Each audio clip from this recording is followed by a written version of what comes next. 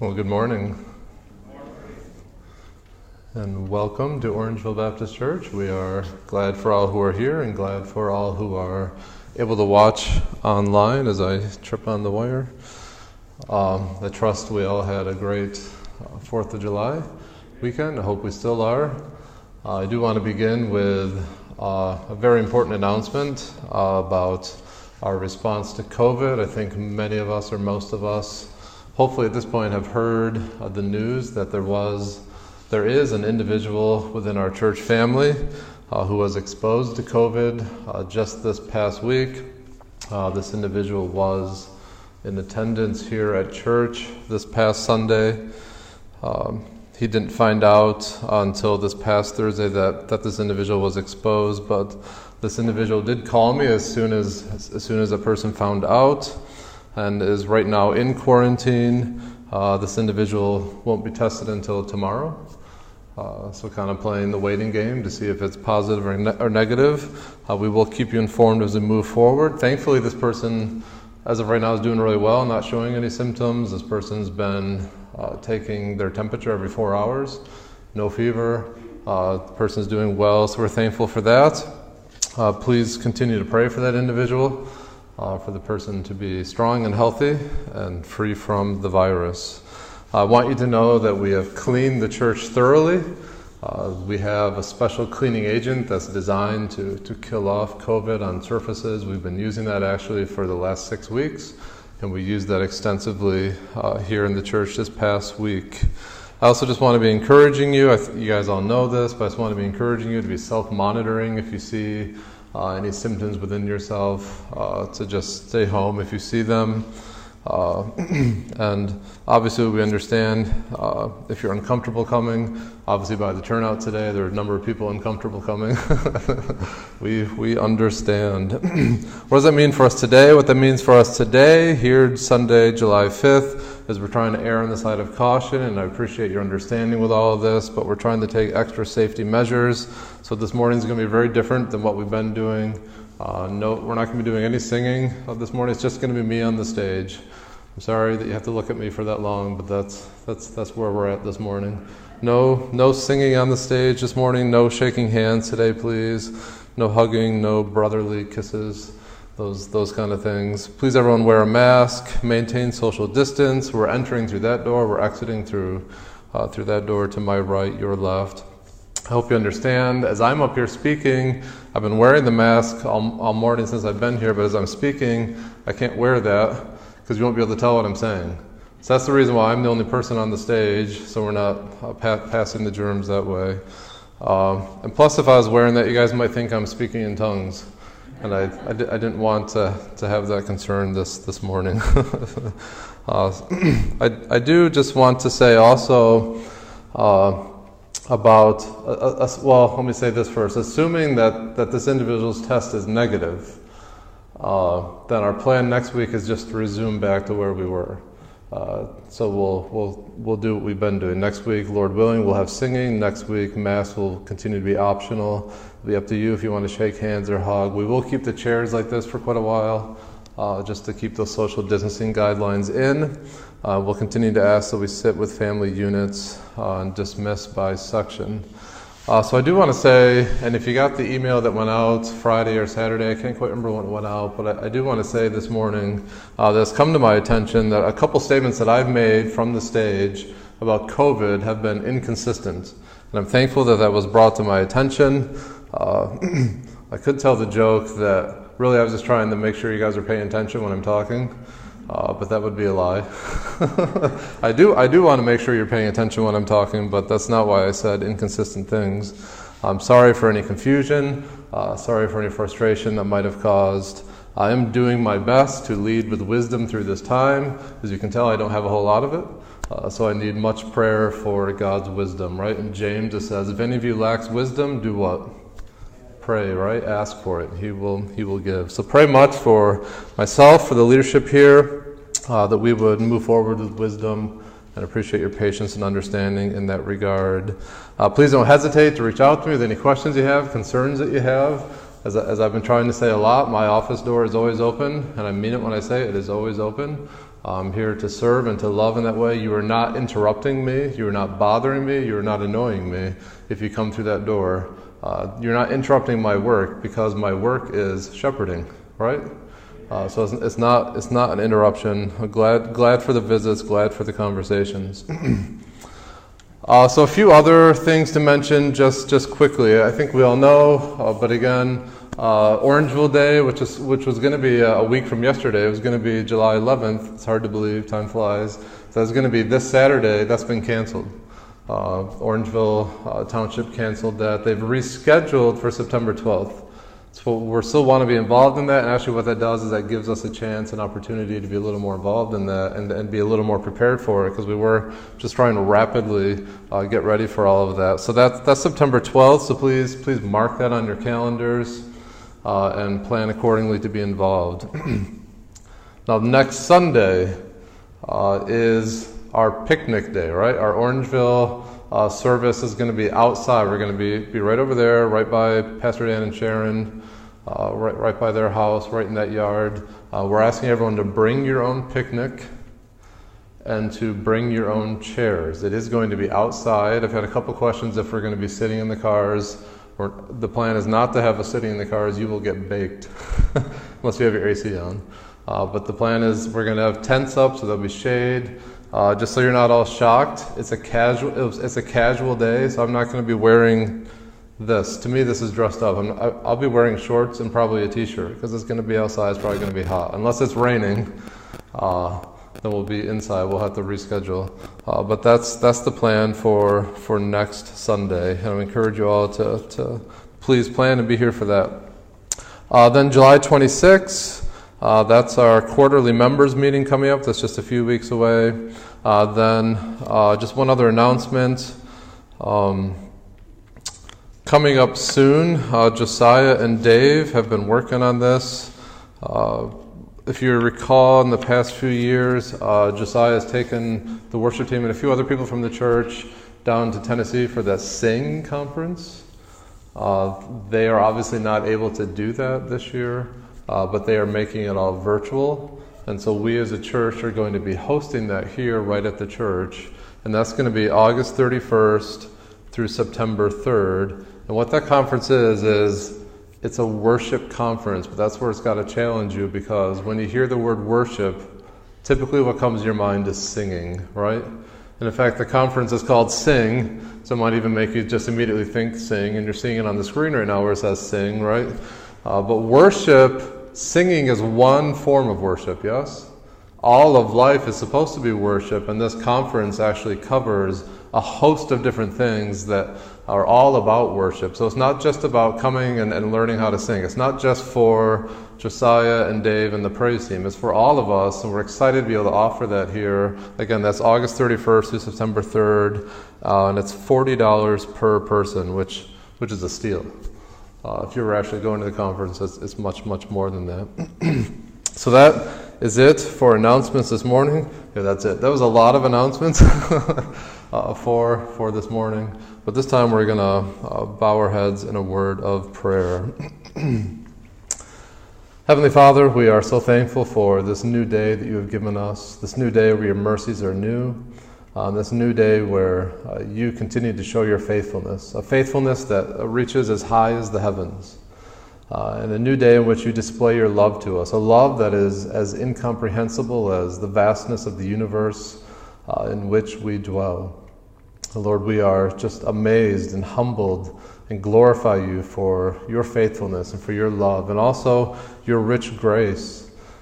That though knowing our great sinfulness, our great depravity, our great separation from you, our rebellion against you, that in your great grace, in your love, you sent your Son, the Lord Jesus Christ, who lived a perfect life on our behalf, fulfilled the law in all of its ways, never sinned once, never disobeyed once, never had a stray thought, never had anything like that, Lord, but perfectly, sinlessly followed after you, finished the mission that you gave him, dying on the cross for our sins in our place as our substitute, bearing your wrath towards us.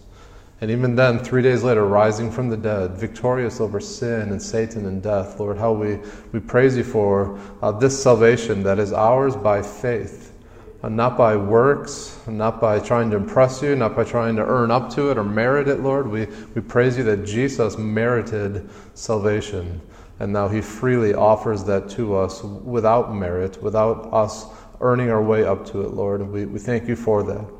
May that truth this morning just energize our hearts.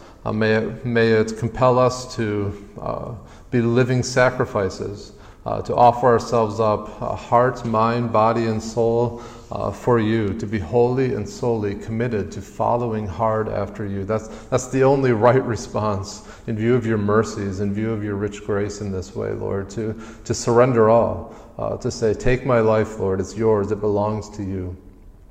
And Lord, we just praise you for each person who's here this morning. We thank you for each person who's able to watch via live stream. We ask that the service this morning would be uplifting and would be faithful to your word, that you would be pleased to use it to make us a church that is building, that is sending, that is making disciples who make disciples, that we would be a church that is on mission with the Great Commission, and that we would be reproducing and multiplying much for your name's sake and for your glory. And we thank you for this body of believers.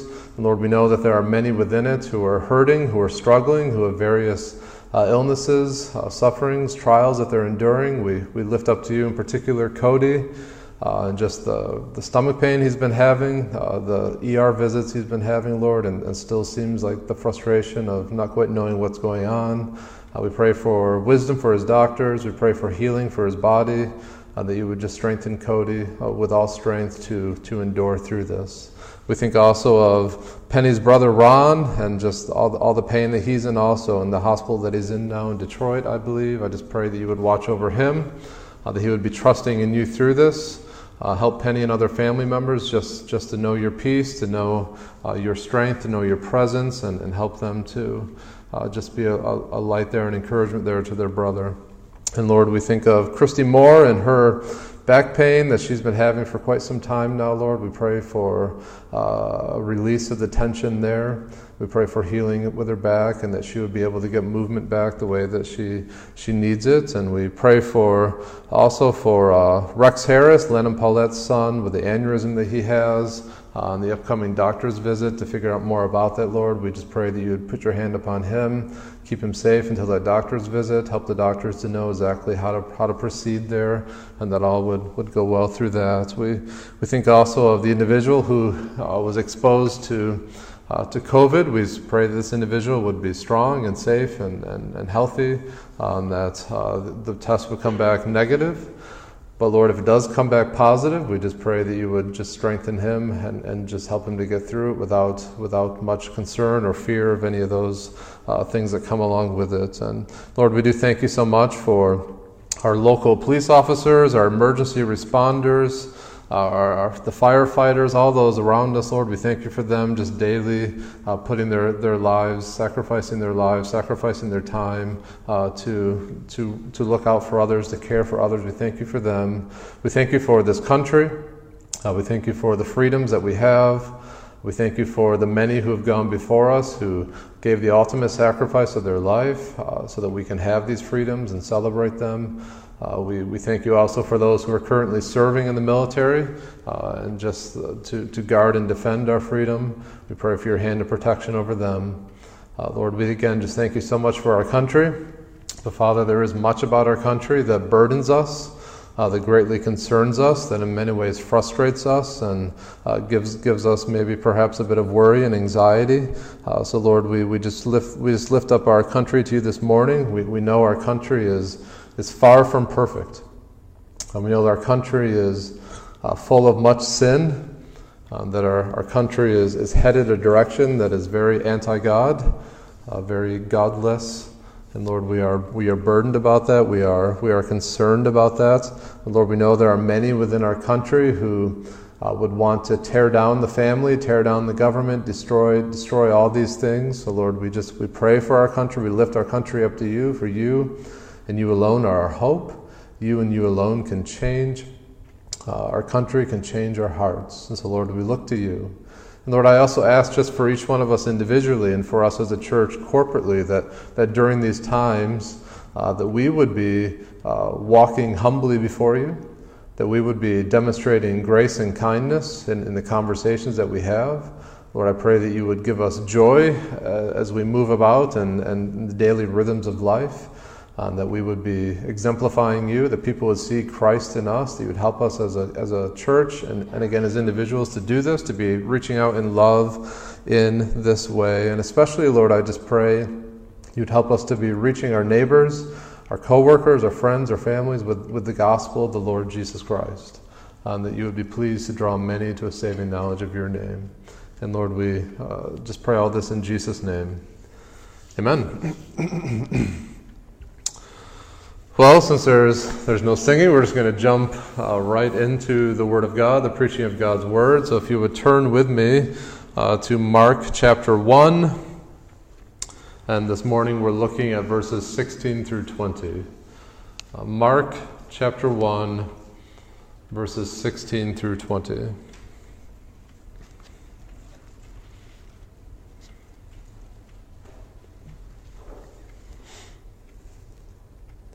Mark chapter 1, verses 16 through 20. And this is what God's Word says to us this morning.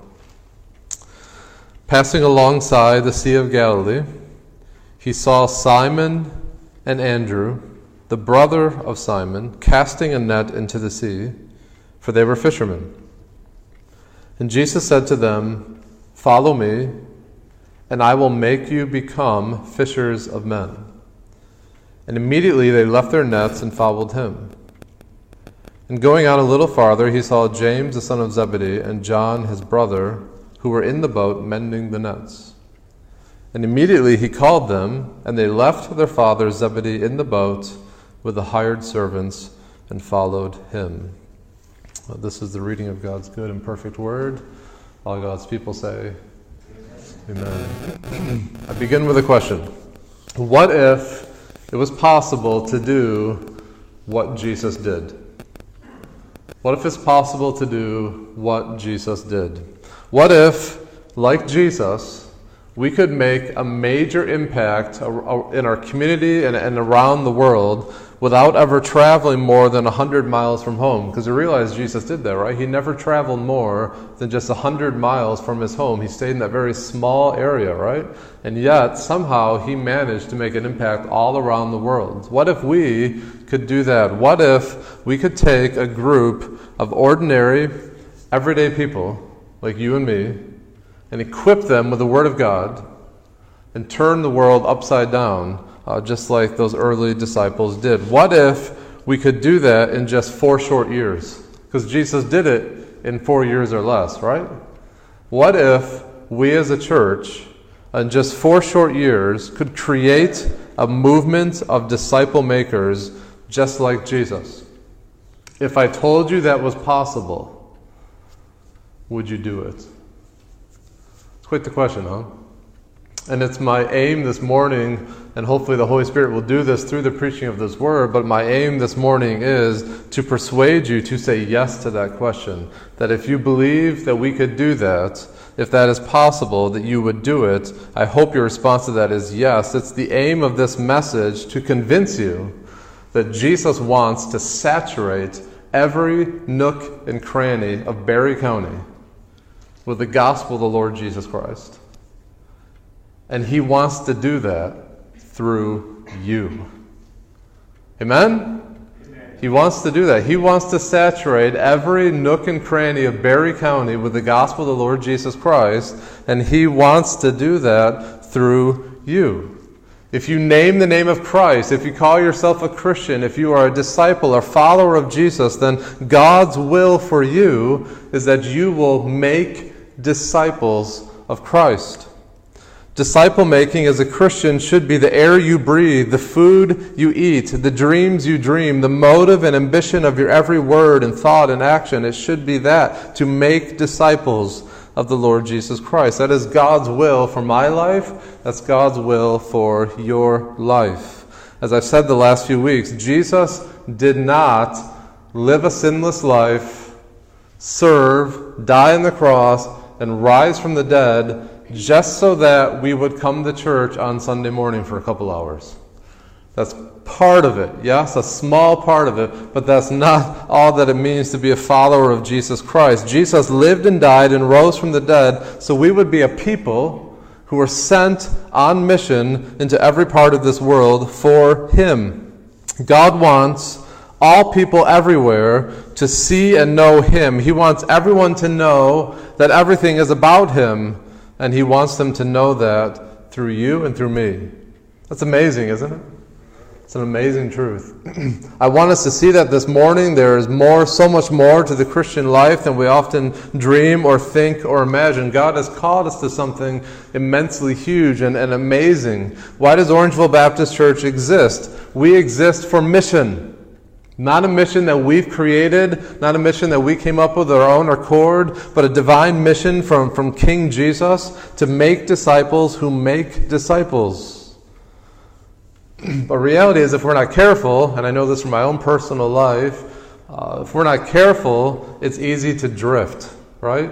It's easy to lose focus on the mission. It's easy to peter out. It's easy to get off track, and I don't want that to happen in my own life. I don't want that to happen at Orangeville Baptist Church. As I've been saying, I want to saturate Barry County with the gospel of Jesus Christ. So to do that, we've developed this discipleship pathway that I've been talking about for the past few weeks. It's a carefully thought out discipling strategy for the whole church, and the aim of it is to keep us on mission for the Lord Jesus Christ. I've been trying to spell that out for the last 4 weeks, and I hope you're excited about it. Maybe you have questions about it. I understand that. It's a lot to take in, and 4 weeks, 5 weeks doesn't begin to answer all those things. It is my plan in the next few weeks to try and circle around to all the growth groups and to go to those growth groups so that you guys can hit me with those questions, what questions do you have about this pathway, but also as an opportunity to help you see where you fit in this pathway and how you can be a part of it and help the church move forward with this. So that will be happening, like I said, in the next few weeks at the growth groups. But remember the 4 B's with me. The first one is believe. That's where it all starts, yes? Heaven is not your default destination.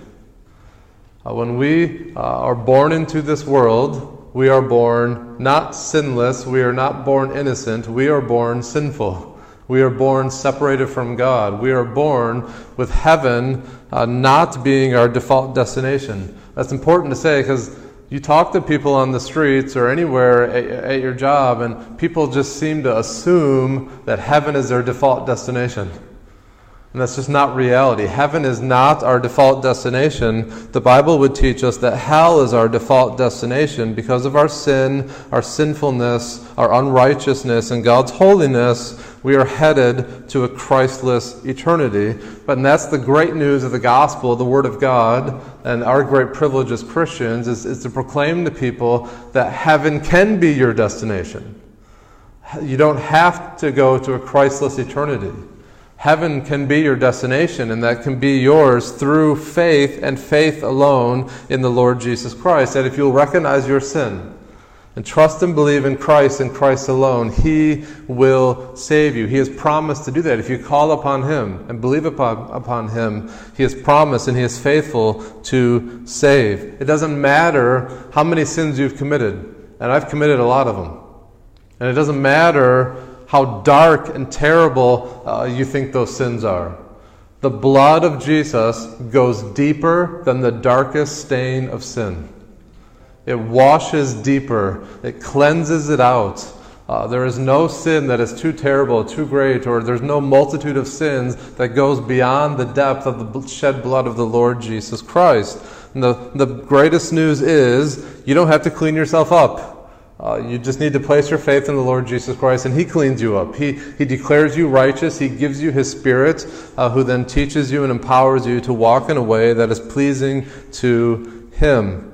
That's the gospel. That's what we mean by believe. And of course, if you believe in the Lord Jesus Christ, one of the first steps you should take is being baptized. Baptism is the believer's identification with Christ. It's a way of showing to the world that I no longer belong to myself. I've died to sin. I'm alive to Christ by faith. And belief leads to belong. The second B in our discipleship pathway, to believe in Jesus, is to belong to God's people. When you believe in Jesus, you're made a part of God's family. You're not meant to live the Christian life alone. And quite frankly, if you try and live the Christian life alone and isolated, you will utterly fail. You will fall down. There won't be people there to help you get up. You will crash spiritually if you try and live the Christian life alone. The church gathered is God's will for your life. I can give you 40 reasons why that's true.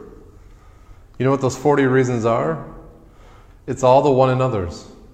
Just make your way through the New Testament, and I can give you 40 reasons why the church is God's will for your life. You can't practice those 40 one another's living your life in isolation, can you?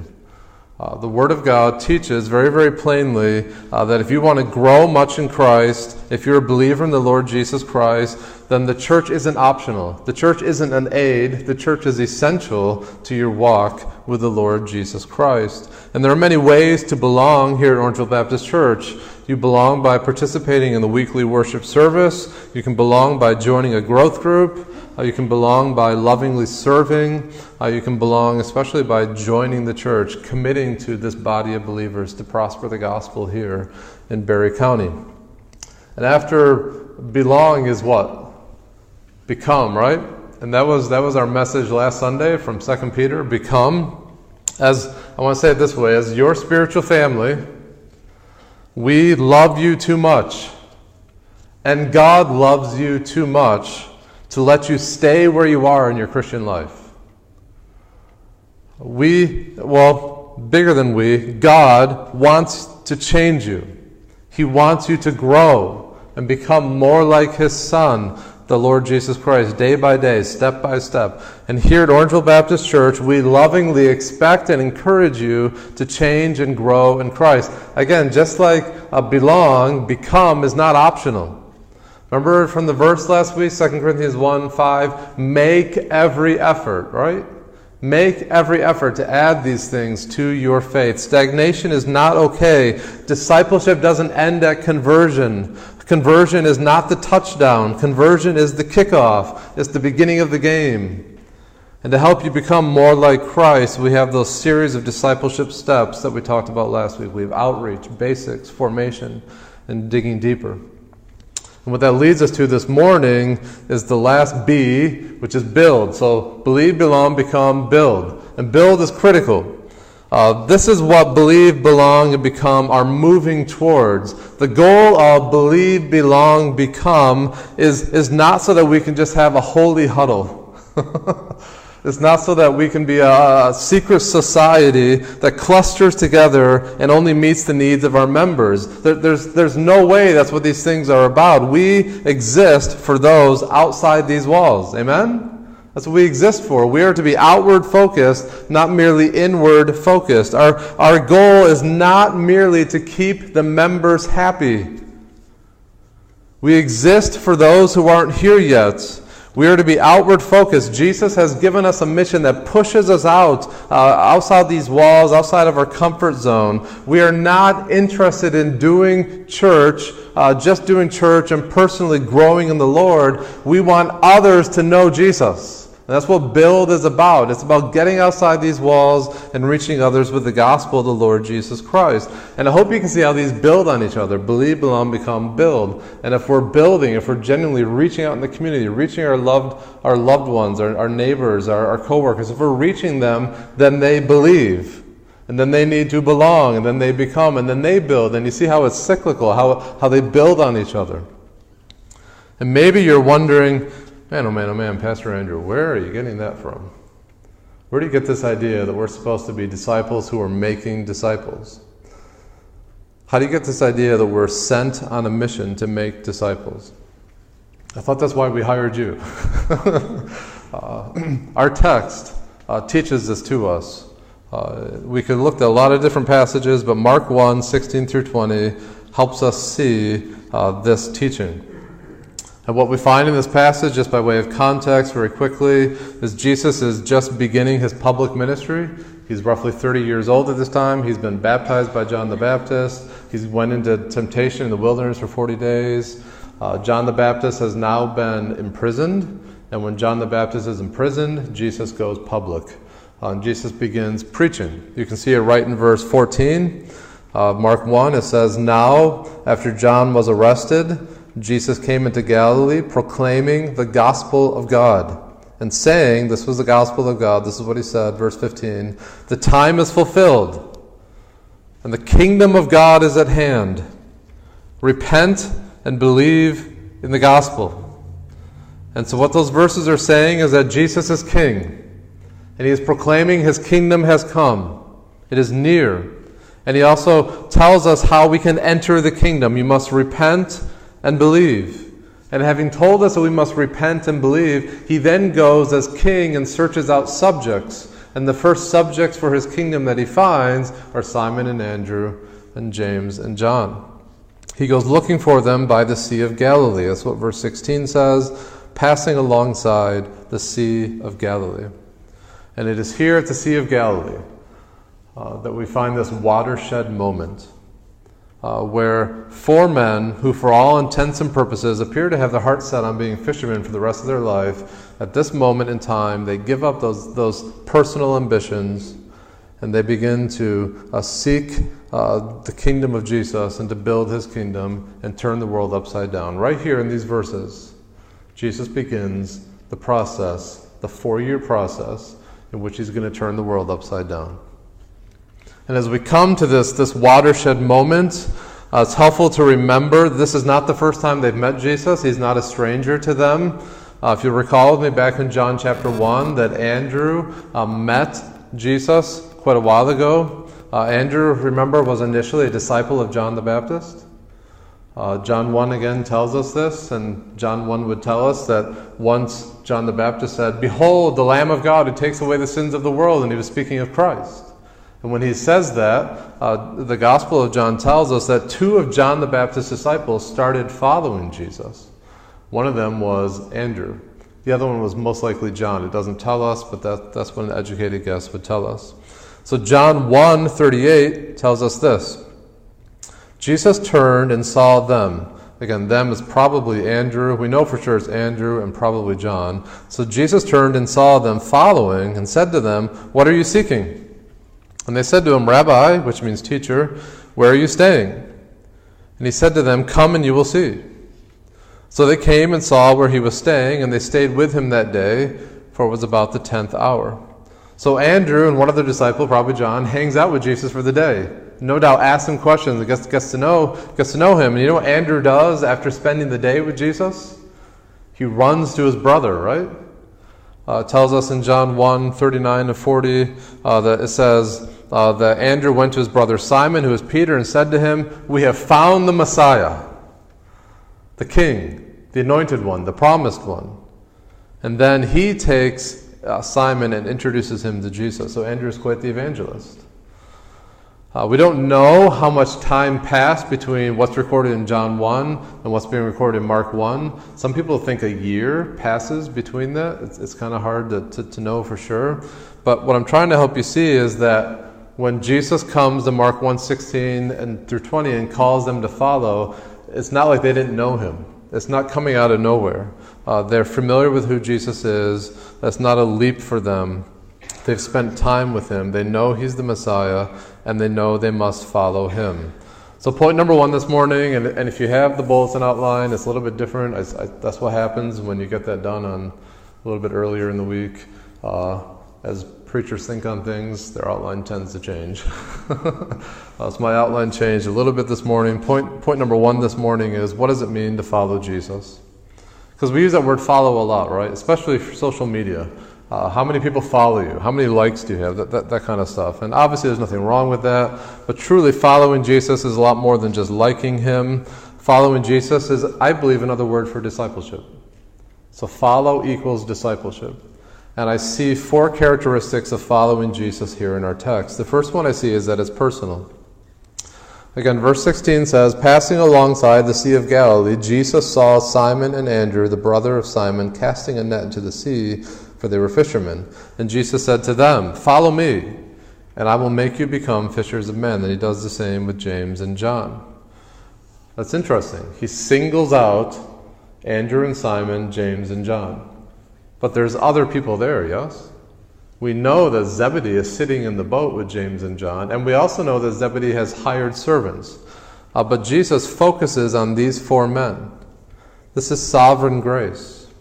And this is highlighted all the more when we see how unusual this is, because typically in Jesus' day, what would happen is, if someone's a rabbi, then the disciples would go to the rabbi and say, hey Rabbi, can we follow you? Can we be your disciples? In other words, the disciples would pursue the rabbi didn't pursue them.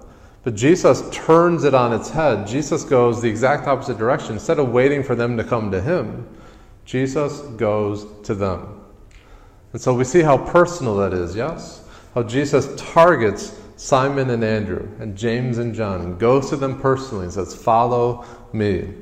And we know that it had to be this way. It had to be Jesus going to them, not them coming to him, because the scriptures teach us that sinners do not seek after Jesus, and that Jesus is the one who seeks us. So he came looking for them. It's a call that is personal. He calls to them not to follow a set of rules, not to follow a concept or ideology, but to follow a person, to have a life-changing relationship with him, a call to learn from him, to be like him, to listen to him, to observe him, to imitate him. So it's personal.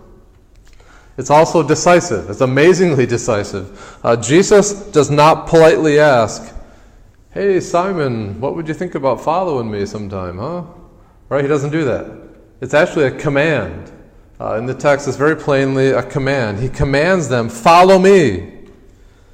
And Peter and Andrew hear that, and immediately they left their nets and followed him. Isn't that remarkable? Immediately they leave their nets and follow him. The same with James and John. There's no discussion. There's no delay. They follow him. They went after him. They didn't pull Jesus to the side and say, you know, Jesus, I kind of have some concerns here.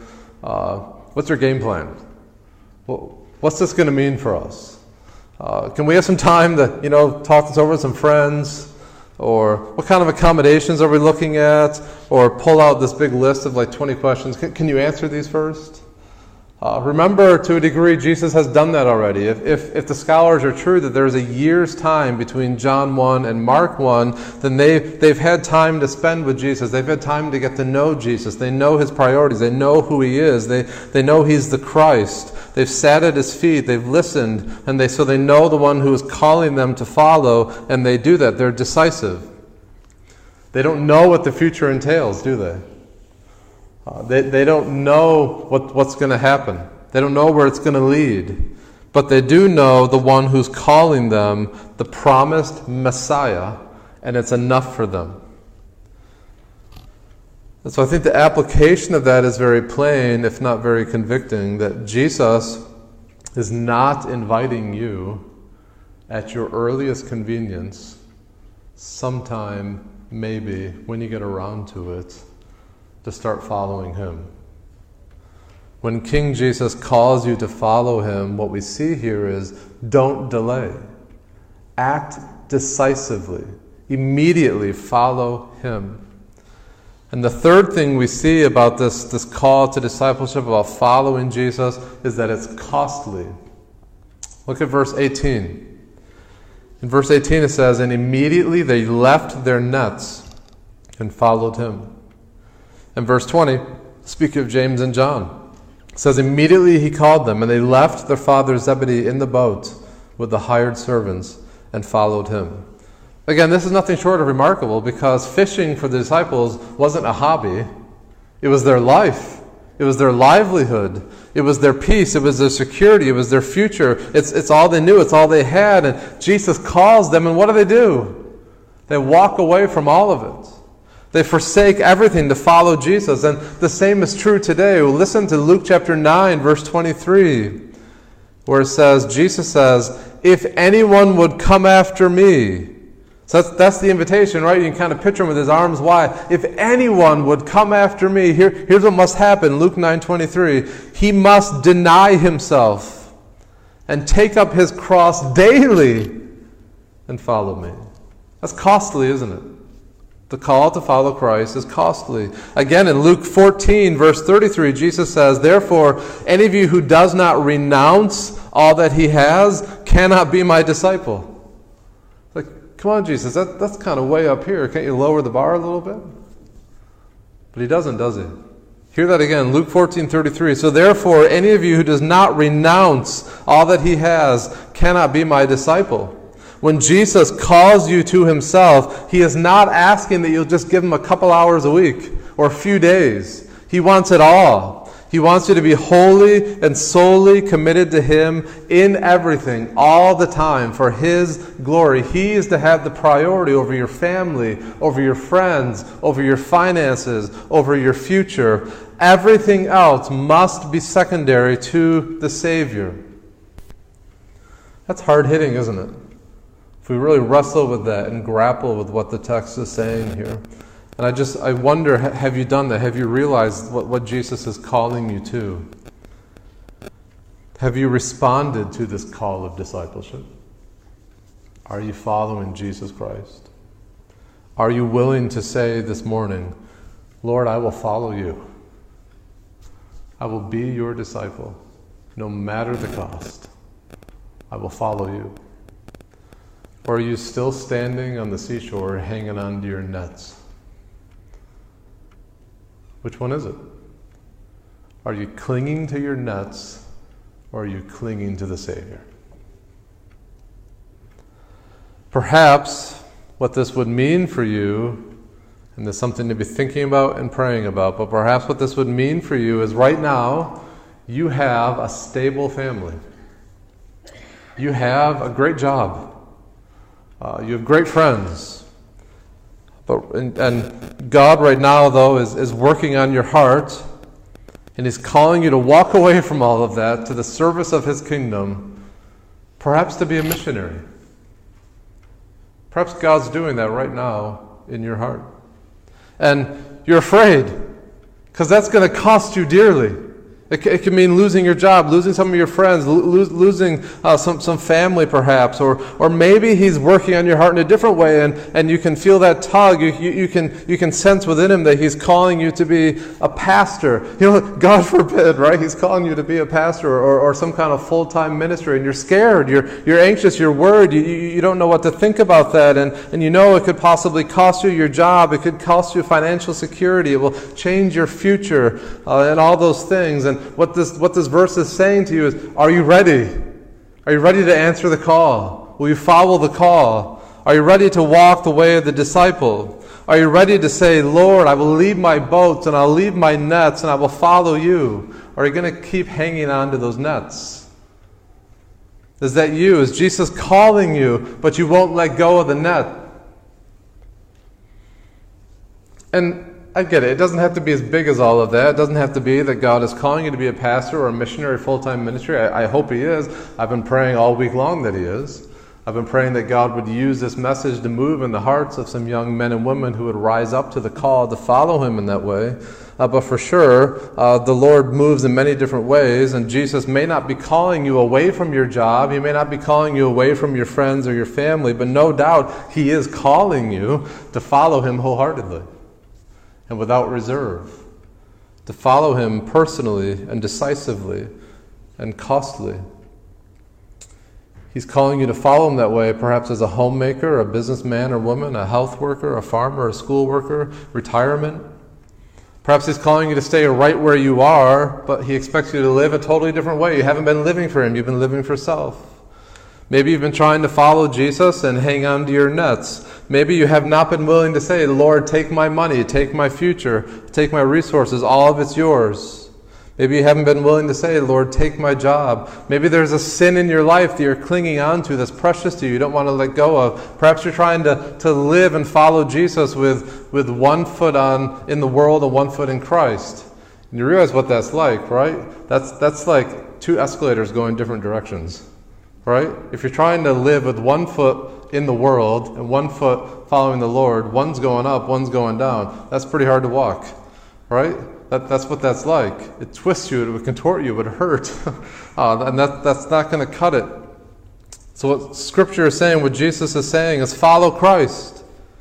And when you follow him, it will cost you everything, but you will gain 100-fold more on this life and in the life to come. So Orangeville Baptist Church, Jesus is calling us to be a people who are forsaking every earthly ambition in pursuit of one eternal aspiration, to make disciples, to see disciples multiplied, to see churches multiplied here and all around the world. Jesus is calling you and he's calling me to gladly sacrifice your pleasures, your pursuits, your possessions in this world, because you're living for the treasure in the world to come. What Jesus is calling us for is this. He's calling us away from comfortable Christianity. He's calling us away from comfortable Christianity that risks nothing, costs nothing, and accomplishes nothing. If God is the God of the universe, and if Jesus is the promised Messiah, the King, the Messianic King, then let's gladly let go of our nets and wholeheartedly pursue him. It is worth it. Amen? We need more men and women and children who will rise up and say with the likes of C.T. Studd, if Jesus Christ be God and died for me, then no sacrifice can be too great for me to make for him. Or the church father Ignatius, who said, I would rather die for Christ than rule the whole world. Or Hudson Taylor, who said, if I had 1,000 lives, I'd give them all for China. Or David Brainerd, who wrote in his journal not long before he died, I cared not how or where I lived or what hardships I went through, so that I could but gain souls for Christ. That's what the call to follow Christ is. Make that your heart's prayer. God, here I am. I understand you're calling me to follow you. Use my life to the greatest extent possible to bring salvation to others, to make disciples who make disciples. Help me to burn brightly for you. Let my personal dreams and small ambitions die so that others can see the great value and treasure that you are. Help my life to be marked by radical generosity and commitment to your kingdom, not mine, because my life is not my own. I'm bought, I'm owned, I'm ruled by you. Do with me as you will. I'm yours. I follow you. And if you hear all that and you're like, man, that sounds pretty drastic, then you're getting it. You're starting to get it, yes? Jesus isn't calling us to make slight alterations. He's not calling us to a Christianity of convenience. He bids us come and die that we might truly live. And notice in verse 19, I think there's a word here for parents and grandparents. Because in verse 19 it says, going on a little farther, he saw James the son of Zebedee and John his brother. They were in their boat mending their nets. And verse 20 says, immediately he called them. They left their father in the boat. They left their father Zebedee in the boat with the hired servants followed him. So maybe, and I grapple with this as a father of three, maybe as a parent or a grandparent, you're not quite willing to say, Lord, take my children. I just want you to think about Zebedee. Was this a loss for Zebedee? Think about Zebedee. He spent his life raising these boys to carry on the business. And Jesus comes along and says, follow me, and they leave their father. Was that a loss for Zebedee? Some might say yes. Biblically, though, we would say, no way. That's not a loss. Zebedee lets both of his sons walk away from his plan for his boys.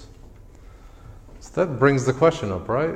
As a father, as a mother, as a grandparent, would you let your son or daughter go? Would you let your grandkids go?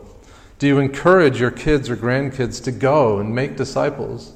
Do you talk about it with them? Do you pray about it with them? Let me put it this way. Which would you rather? Would you rather to have your child on the other side of the world seeking God's glory and building his kingdom? Or would you rather they live right next to you in a mansion seeking their own kingdom and their own glory? Which one would you rather? Is that costly? You better believe it is. Is it worth it? Absolutely. Amen? It's costly. The fourth part about the thing of following the Lord Jesus Christ is the mission. Because verse 17 says, "Follow me, and I will make you become fishers of men." So the fourth part about how we follow Jesus Christ is we're on a mission. And Jesus is very clear about that mission. He has work for them to do. He has work for us to do. What's the mission?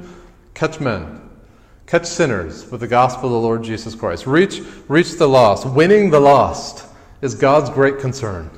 And it should be my concern and your concern. And how does he want to reach them? Through me and through you. Listen to John 17:18. This is Jesus praying shortly before he's crucified on the cross. John 17:18. He's praying to God the Father, and he says this, "As you, the Father, sent me into this world," so Jesus is the sent one, right? God the Father sent him into this world, "so I have sent them into the world." Think about it.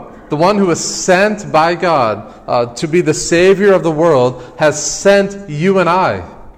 He has sent us to go into this world, to go to our family, those who live on our street and near our workplaces. It's the same call to each one of us. He has no other plan. God has no other plan to reach the lost. His plan is you. He saved you. He saved me to reach the lost. You, Christian, are his plan.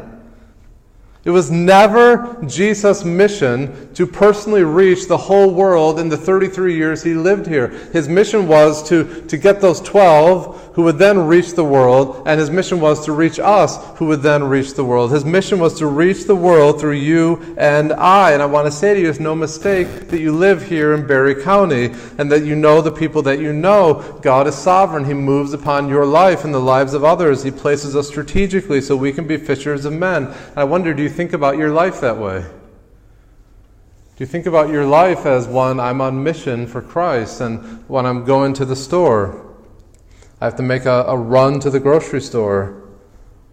Do you think about the fact that you're on mission there for Christ? Do you think about the fact that the people walking by you in the aisle, or the person checking you out in the aisle, that these are fish to be caught? Or do you go there with your list, and you're so fixed on that list, that's your mission, that you miss the greater mission, and you're missing the people walking right by you? And that applies anywhere, right? Are you seeking to catch the lost? We must learn to see that we've been placed by God to engage others with the gospel, to point others to faith in Jesus Christ. This is what Build is all about. Disciples making disciples. And you don't get to say, Pastor Andrew, I'm out. I don't have that gift. Because we're all called to be fishers of men. You can't say, I'm not a people person, I'm not a talker, I'm out. And hear the promise. What does Jesus say? He says, follow me. And this is such a relief. Follow me, and I will make you become fishers of men. Do you hear the promise? He commands you to go. He commands you to follow me. Then he promises you, following me, I will make you become. That's a great promise. It's not optional. And Jesus is going to help us. He's going to strengthen us. He's going to teach us how to do it. This is what disciples do. We fish for new disciples. This is why you have breath, to speak about the Lord Jesus Christ. So that's the call. How do we do this? How do we become fishers of men? And I'm going to move through these quickly. How do we become fishers of men? Because right now, hopefully, the Spirit's working in you, and you're excited about this. You're seeing it. Yes, I want to make disciples who make disciples. But how do I do that? How in the world do I do that? And I think that analogy, when it says fishers of men, is very, very apt and very, very instructive. So we're just going to think about what does it mean to catch actual fish. So Kevin, you should love this, right? It's all about catching actual fish, but we're going to pull spiritual analogies off of this. Because I think there's a lot of them there. Number one is this. How do we become fishers of men? Number one, you need passion. To be a good fisherman, you need to love fish, right? You got to love to catch fish. So spiritually, you should love people. You should love to catch them with the gospel of Jesus Christ. Just like when you're fishing and you feel that tug at the end of the line and you're filled with excitement, the rush of a catch, and you don't know what's on the other end of the line, that the thrill is the same when fishing for people, when people are responding. Remember, it's God's delight and joy to save the lost. God loves to save the lost. And you and I, we need to approach evangelism not with skepticism and doubt. I think we do that sometimes. Like, is God really going to save that person? We have this doubt, but we need to approach with confidence in the character and promises of God. You also need patience. You need patience because fish love the water. They don't want to be pulled out of the water, right? They're comfortable in the water. They have no desire to leave it. They'll stay there even if the water is polluted and is killing them. Fish are easily spooked. They're unpredictable. The same is true spiritually. So if you're going to catch the lost, you need to be patient. You need to persevere. You need to keep going at it. You can't cast out once and nothing bites and say, well, that's it. I'm going home. What's the point? Right? You can't do that. You need to keep casting. You need perseverance because sometimes the fish gets away. And spiritually, that's hard, right? Words can hardly describe the disappointment when there's someone you've been sharing the gospel with and it seems like they're interested. They're kind of being pulled in. But then they reject the gospel. That can feel like a pit in your stomach. But we must not give up. We must be diligent. You also need to be courageous. There are some fishermen who have to make their living by fishing, just like the disciples in our text. They underwent great danger. Sometimes their boats were capsized. Sometimes they die. And of course, with us, we need the courage sometimes, just, and this is spiritually speaking, just to cast the line in the water, right? Let me state the obvious. In order to catch fish, you need to go where the fish are. And you need to cast the line into the water. You can't just sit in your boat. You can't just sit in your house. We can't just sit in these four walls hoping the fish will just kind of jump in. That'd be nice, huh?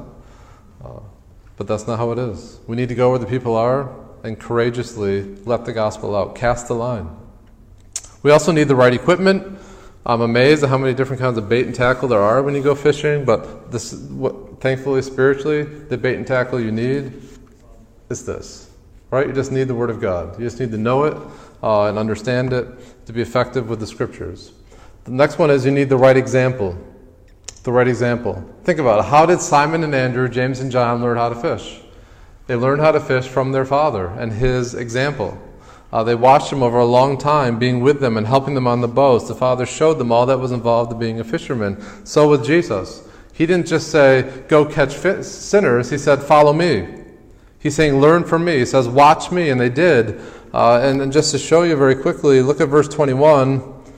In verse 21 it says, and they. So here's Jesus and the four disciples, right? And they went into Capernaum, and immediately on the Sabbath he entered the synagogue and was teaching. And you can make your way through. He calls them to follow him and become to catch fish, and he does that by having them follow him. They're learning from his example. They watch him, how he talks and how he interacts and what he does and what he doesn't do. Jesus is teaching them how to catch fish. He's modeling to them. And the next one is you need experience. You need experience to catch fish. You can watch all the YouTube videos you want of fishing, right? You can read as many magazines as you want. You can ask as many questions as you want, but nothing beats the experience of actually going out and doing it. And quite frankly, spiritually speaking, this might be an ouch, not an amen, is we are really good at talking about fishing, but we're not so great at getting out and doing it. Right? We talk all the time about how we need to get the gospel out, but are we doing it? A good fisherman actually fishes. You have to bait the hook and cast the line. So Jesus spent 3.5 years with his disciples modeling this to them, but he also gave them opportunities to do it. I'm not going to take time to turn there, but Mark 6, he does that. He sends them out 2 by 2. He does the same in Matthew 10. They've watched him do it, now he sends them out. Same thing again in Matthew 10. And actually in Matthew 10 at the end, they come back and report to him about how it went. They debrief. Jesus did this for 3 years with them. This is on-the-go training. And this is the best kind of training there is. I can speak to that personally because when I was in seminary, I had the unique privilege of, while I was in seminary, also pastoring a local church. It was on-the-go training. I was learning very, very quickly that the things I'm learning in class, this is what this looks like practically. And that made me listen a lot harder. It made me listen a lot more intently. It made me ask a lot of questions. It made me pursue the professors and say, what about this? What about this? How do I do this? What's going on here? Looking for wisdom. That on-the-go training really forced me into it in a great way. I'm very thankful for that. I've said many times, probably the point in my life where I grew the most spiritually was when I was in seminary, and also correspondingly, simultaneously, on-the-go training at a local church. I didn't plan it that way. Looking back at it, I have no idea how we got through that. I think I've shared with you before, during that time in my life, I was working a full-time job and a part-time job. I was full-time in seminary. I was married. I was pastoring a church, and we had a daughter. I have no idea how we survived that and how we're able to stand before you today, other than God's grace. But it was on-the-go training. And I think this is sometimes why, as Christians, we aren't very excited about God's Word, because we're not on mission. We're not actually making disciples, and so it's all become about me, and things get stale and boring. But if we're on mission, if we're making disciples, suddenly a whole new world opens up, and we realize how much training and equipping that we need. And that leads to the next one. You need the church. If you're going to be making disciples, you need the church. Look at Mark 1:19. Mark 1:19 says, going on a little farther, he saw James, the son of Zebedee, and John, his brother, who were in the boat. Notice that word, mending the nets. Mending the nets. They're repairing the nets. And I want you to notice something maybe you haven't connected before in your mind. And remember, God's Word is inspired, so I don't think this is accidental. There's no wasted words in the Bible. That word for mend in John 1:19 is the same word for equip in Ephesians 4:11 and 12. So let me read that. Ephesians 4:11 and 12 says, Jesus gave the apostles, the prophets, the evangelists, the shepherds, and teachers to equip the saints for the work of ministry, for building up the body of Christ. Again, that word equip in Ephesians 4:11 and 12 is the same word for mend in John 1 verse 9 or Mark 1:19. So God gives the church leaders like myself and Josiah and of course Pastor Dan for many, many years. He gives us to the church not so we do the ministry, but so we can equip you to do the work of the ministry. In other words, what does that mean? What does it mean when it says that God's given us to equip the saints? What that means is no bench warmers allowed at Orangeville Baptist Church. That's what that means. No riding the pine, right? The Bible calls me and other church leaders in this church to equip you to do just about everything that I do. And I want to show you my heartbeat and my passions. I want to equip you so you can do it better than I do. I want you guys to excel still more. I'm not here to do all the ministry. I don't want to hoard it all to myself. I don't want that in the slightest. I want to equip and empower and be a catalyst in your life so that you can do the ministry, hopefully far better than I do it, to the glory of God. I believe with all of my heart this is one of the reasons the church today is very ineffective and weak. It's because many of us have bought the lie that the pastor is the most important person and we're here to cheer him on. You guys are the cheerleaders. Did you know that? You're not cheerleaders at all. The pastor is not the star player. You are not here to cheer him on. The tragedy of that is you guys have amazing gifts that God has given you, and they're just sitting there unused, collecting dust, if you think that way. And so one of my great ambitions as your pastor is to stir you up to do the work of the ministry. God wants to love and grow and change other people through you. He wants you to be that instrument of change. That's the only way we're going to saturate Barry County with the gospel of Jesus Christ. And you can't wait until you get yourself together. I have that conversation sometimes, right? Well, I have this going on, I just can't get these things together, I need to do this. Look, you're never going to get yourself together. I don't have everything together, not even close. or maybe you're thinking, I know God uses people, but He just doesn't use people like me. That's the biggest lie. I once heard someone put it this way: God uses people just like you because He's trying to reach people just like you. Amen?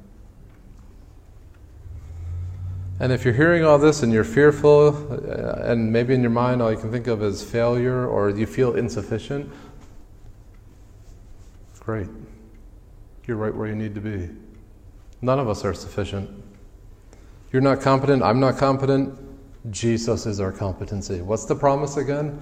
I will make you become fishers of men. The question is not how smart you are, how powerful you are, how educated you are. The question is, who is God? Who is Jesus? And if you follow him and trust him, he will make you grow. He will make you become a fisher of men. Just think about the fact that he calls 4 fishermen. 4 fishermen. I have an idea. Let's turn the world upside down. I'm going to start with 4 fishermen. It's crazy, right? You think he'd go to the cream of the crop at the universities. He'd find the top-of-the-line CEOs or something like that. But Jesus doesn't. He goes to the people you would least expect to build his church and change the world. Nothing's changed. Nothing's changed. Jesus loves to use us in our weakness. Do you feel weak this morning? Do you hear everything I'm saying? You're like, there's no way I can do that. I'm too weak. I can't do that. Perfect. You're the one he wants to use. He loves to use us in our weakness. Some of you might think ministry comes easily to me, and if you think that about me, I can't tell you how wrong you are. Just even growing up, let me tell you about myself growing up. God took a little boy who was so shy and so timid and so self-conscious and, quite frankly, so sinful that I could hardly speak or look at anyone without running away. I was a wimp. I had no problem going through a day at school talking to no one. In fact, that was like the best. Don't talk to me, don't look at me, leave me alone. But by God's grace and for his glory, he's using me with my weakness and inadequacies. And now you're like, man, I can't get this guy to shut up. I want to go home, and he keeps preaching, right? My mom and dad would never have said, I don't think, they're going to be here next week, you can ask them, but they never would have said, Andrew, oh, he's a preacher. They never would have said that. They never would have thought that. I was terrified, inadequate, self-conscious. If you wanted to find me growing up as a little boy, I was wrapped around my mom and dad's legs constantly. I didn't want to move. And my mom and dad would constantly have to be like, Andrew, turn around and look at these people, talk to these people, say hi to these people. And no. That's me. I'm nothing. I'm weak. And God wants me to operate and serve and make disciples from this position of weakness. Why? Because he gets the glory. Amen? He gets the glory. So what I'm saying is, don't wait till you feel adequate. Don't wait until you feel strong, because if you do, you'll never be used by God. I'm not up here because I have it all together. I'm up here because Jesus has it all together. He has it all together. So if you feel small and weak and inadequate, great! That's perfect! God wants to work through your weakness. He wants to make disciples who make disciples through you. And so very, very quickly, how are we going to do that as a church? How does this play out with Build? And again, rapid fire here. 2 things, personal and corporate. Personally, it always starts with you. How are we going to make disciples who make disciples? What do you need to do? What do I need to do personally? We need to get out beyond these 4 walls, and we need to be talking about Jesus to our neighbors, to our co-workers, to anyone who will listen. We need to be like grandparents and their grandkids, right? It doesn't take long in a conversation where you're talking with the grandparent and they pull out their phone and they start shoving pictures in your face, right? I want you to see that. Look at this picture. Look, they can't stop talking about their grandkids, and that's awesome. That's how it should be. That's how we should be with Jesus. He loves us so much, and we love him so much. It's all you can do to get me to stop talking about him. He's going to come up in the conversations. This is what we should be doing, and I forgot to do it, but we're going to be putting a fishbowl out there in the foyer. There's going to be cards next to it. What I'm going to ask you guys to do is to write your name on it and write someone who you're praying for to be saved. And we're going to commit as a church to be praying for these people because we're serious about this. We got to be getting out and sharing the gospel. Why isn't the church growing? Why isn't it multiplying? Why aren't more people coming to faith in Christ? What's the question underneath that? Who are you sharing the gospel with? It has to be heard. It has to be spoken, right? So where does it start? It starts with you and I sharing the gospel. It also starts with you and I being willing to open up our lives and let people in. Remember how Jesus made disciples. He invited them. They walked with him. They did life with him. It was life on life. I don't know how much we can expect to build and grow and equip disciples if we only see them for an hour or 2 on a week. We need to invite people into our daily lives, our daily schedules, our meetings, our marriages, our families. That's what Jesus did. He models how to follow, how to make disciples. So let me just challenge you with this. If you're an older woman in the church, there's lots of younger women in the church, and they need you to come alongside them and disciple them. So maybe you're cooking a meal for your family. That's a great opportunity to invite them over and help them make the meal with you. And as you're doing that, you talk about Jesus, talk about life, and then sit down and eat a meal together with your family and let them see how you disciple your kids, right? That's on-the-go training. You can multiply that 1,000 ways, right? Gardening, not just ladies. Of course, men, we should do this with other men, yes? Gardening, fishing, driving to the store, whatever you're doing, you're inviting others into the everyday rhythms of life, and you're modeling Christ, and you're speaking Christ to one another, and you're like, man, Pastor Andrew, that sounds really uncomfortable. That sounds really intentional and intrusive. Yes and amen. It is. This is the cost. This is how we build. It's worth it.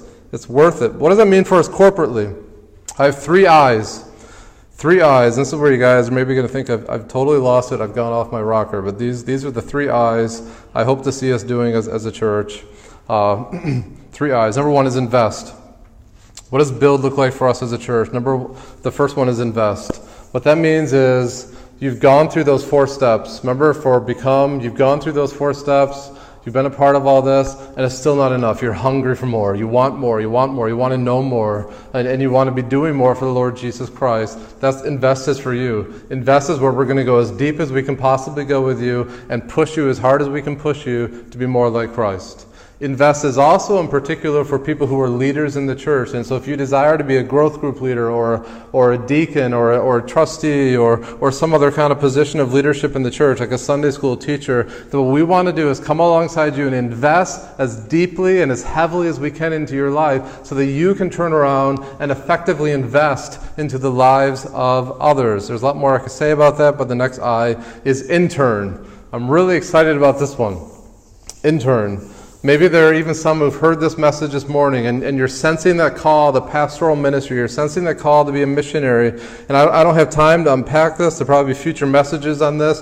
But I believe with all of my heart it is the church's job to test, train, and affirm such individuals.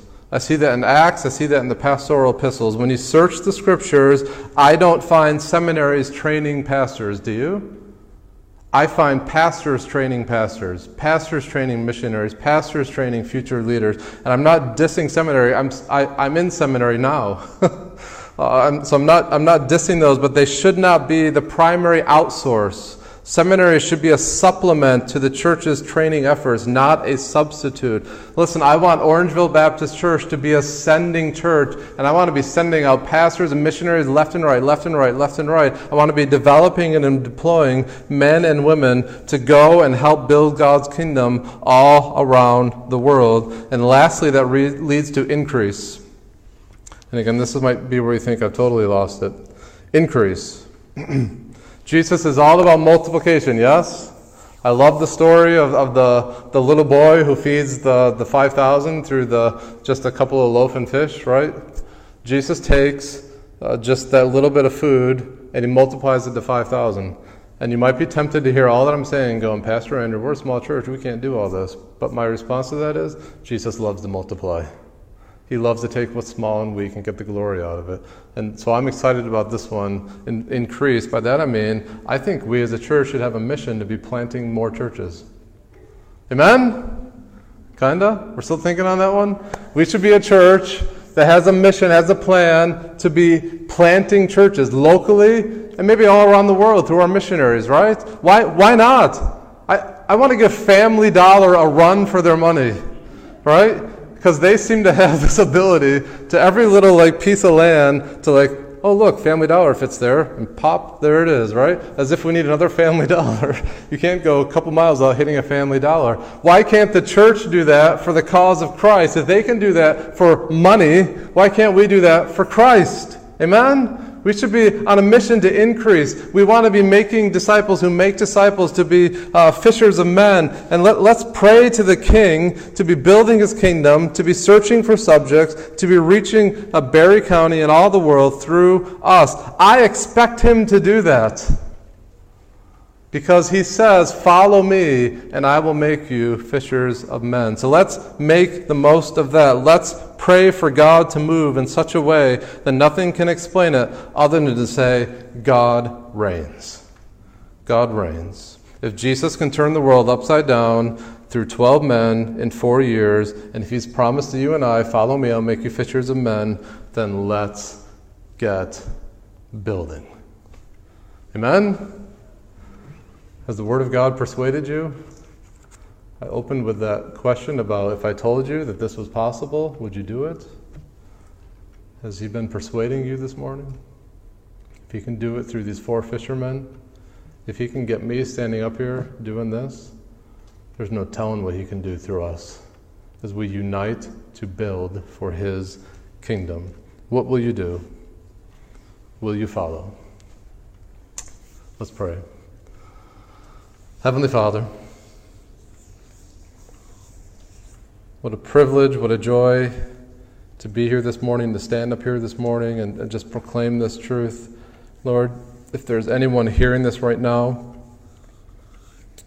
who's yet to know what it means to be a follower of you, I just pray that you'd use this message, use us to reach them with the gospel of Jesus Christ. Help myself and each one of us here to be following you in this way, to be mission-minded, to be on mission. Lord, if there's any of us here who are still clinging to our nets, Lord, I pray you grant us repentance to turn from those things, and that we would just follow you personally and decisively, and no matter the cost, we'd be on mission for you. And Lord, perhaps there's some in our midst who are thinking about full-time ministry, whatever that might look like, Lord. I pray you wouldn't give them any rest, so they keep thinking on that and praying on that and pursuing that, Lord. And you'd help us as a church to come alongside them. Help us to be a sending church.